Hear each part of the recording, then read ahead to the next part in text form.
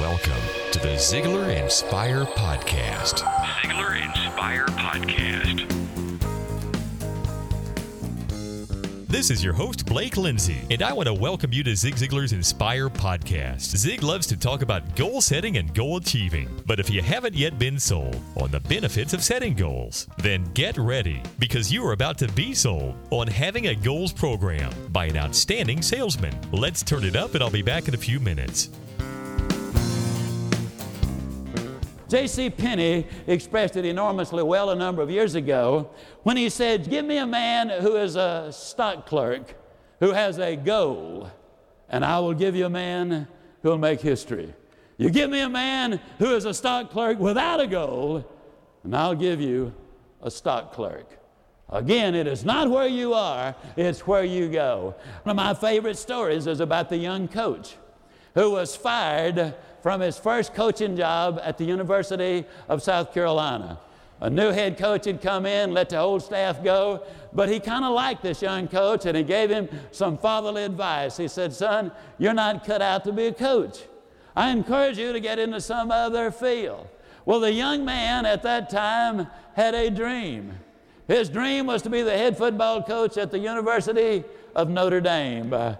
He thanked the man for his advice, decided he would continue to pursue his career. Ohio State University, Woody Hayes, gave him a chance. Later, William and Mary made him a head coach. He did such a fabulous job there. He got a chance to head coach at North Carolina State University, where he built the best won-loss record that school had ever experienced. He had a short stay, 1 year in the pros, loved to teach young people, ended up as the head coach at the University of Arkansas, where he built the best won-loss record there they had ever had.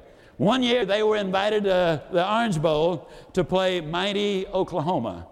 3 of his players were caught with a woman in the room. He investigated it, verified the fact that it actually had happened, and without any hesitation, kicked all 3 of them off the team.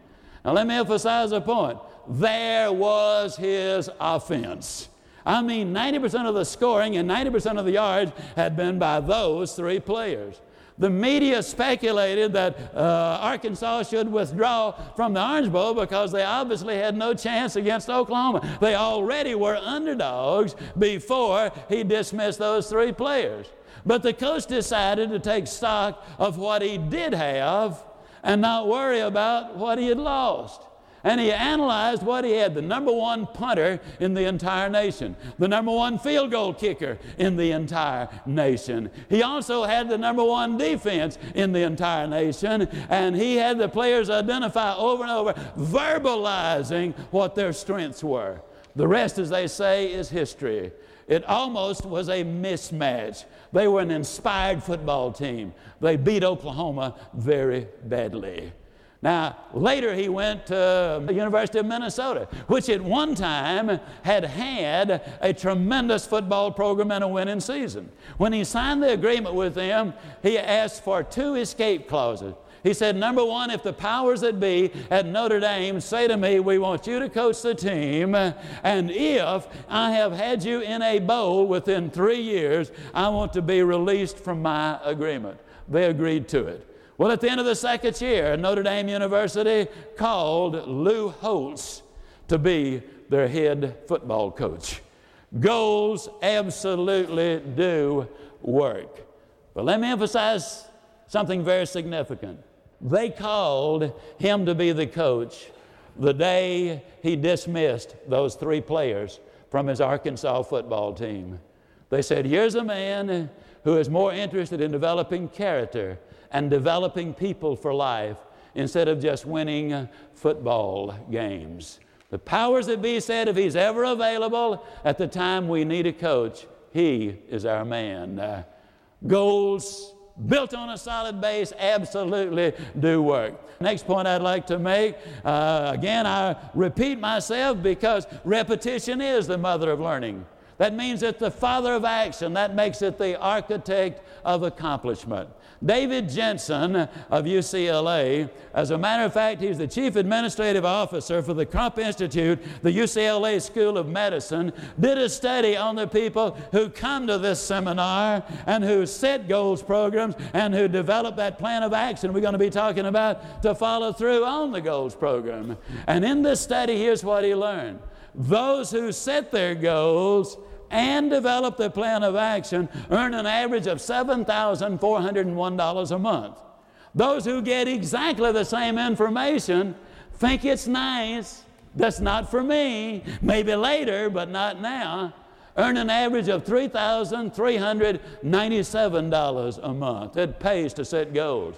But you know what's even more exciting in that study he did? Number one was the fact that their family life improved. Number two, their health also improved. Number three, their balance in life itself was infinitely better. That's what a goals program is all about. You got to have them. Can you imagine Sir Edmund Hillary, the first man to scale Mount Everest, the tallest mountain in the whole world? Can you imagine him climbing down off that mountain and some reporter comes to him and says, "Tell me, Sir Edmund, how'd you climb the tallest mountain in the whole world? How'd you do it?"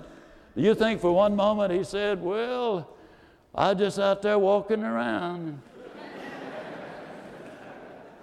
Isn't that ridiculous? And yet aren't there an amazing number of people who will spend more time planning the wedding than they will the marriage? Who will spend more time planning a 2-week vacation than they will their very life itself? Let me also say something. Sir Edmund Hillary did not scale Mount Everest the first time he tried. As a matter of fact, he left several of his climbers dead on the mountainside. But the effort was so enormous, the British Parliament called him before them to give him England's highest award. And as he walked into that august body, as an individual, they rose and gave him a prolonged standing ovation. There was a huge picture up front of the peak of Mount Everest. He ignored the crowd, he walked straight to the front of that picture, and he literally shook his fist at it and said, "You won this time, but you're as big as you're ever going to get. I'm still growing." So you didn't reach your goals the first time you set them. So what? Failure is an event. It is not a person. Yesterday ended last night. Today's a brand new day.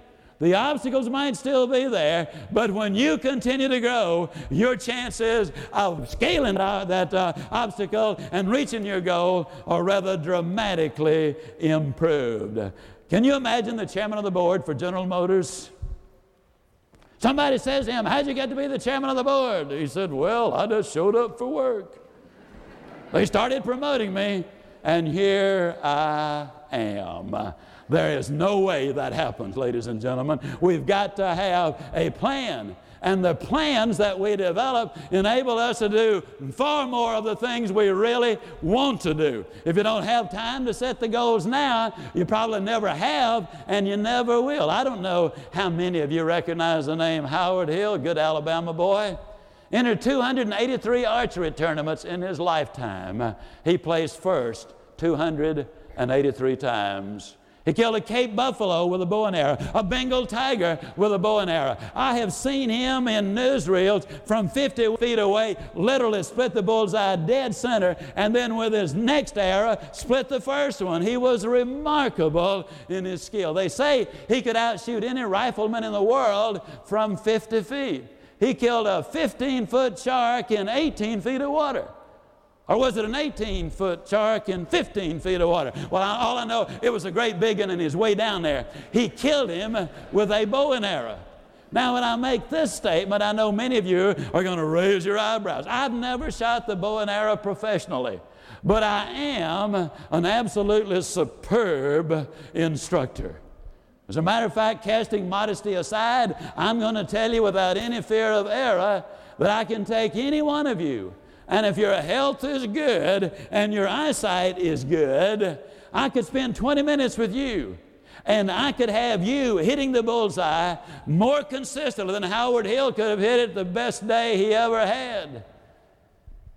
provided, of course, we had first blindfolded Howard Hill and turned him around a few times so he'd have no earthly idea which direction he was heading. And of course, you understand him and kind of laugh and you say, "Why, Ziegler, that's the silliest example I have ever heard in my life. How on earth could a man possibly hit a target he could not even see?" That's a good question. Here's one, though, that's even better. How can you hit a target you don't even have? Do you have one? Do you have it? Now, let me tell you, ladies and gentlemen, what our objective is in all of this is to help you move from survival to stability, from stability to success, and from success to significance. Now, let me ask it again. As far as these goals are concerned, did you write it down? Did you identify the benefits which would come your way by reaching them? Did you spell out the obstacles you've got to climb in order to get there? Did you identify the people, the groups, and the organizations you need to work with in order to get there? Did you develop a plan of action? Did you identify what you need to know? Have you set a date on when you get there? That's what I am really talking about when I really get into the goals program. Now, a lot of times people say, "Okay, Ziegler, first reason I don't have goals is because of fear. The second reason I don't have goals is because of my poor self-image. The third reason I don't have a goals program is simply because I've never been totally convinced that I got to have them. And the fourth reason that I do not have goals is because I don't know how." That, ladies and gentlemen, is going to be the second presentation in this series. Exactly how do you set those goals? Do you have goals? Do you have plans that'll get you where you want to go? What do you want to do in your life? What do you want to be in your life? What do you want to have in your life? You will attain many more things you want to do, be, and have by having a specific goals program. Start today by writing down some goals and a specific plan to reach your goal. Keep listening for more goal-setting advice in future Ziegler Inspire podcasts. Remember, goals will move you from survival to stability, from stability to success, and from success to significance. This is Blake Lindsay encouraging you to live your life to the fullest.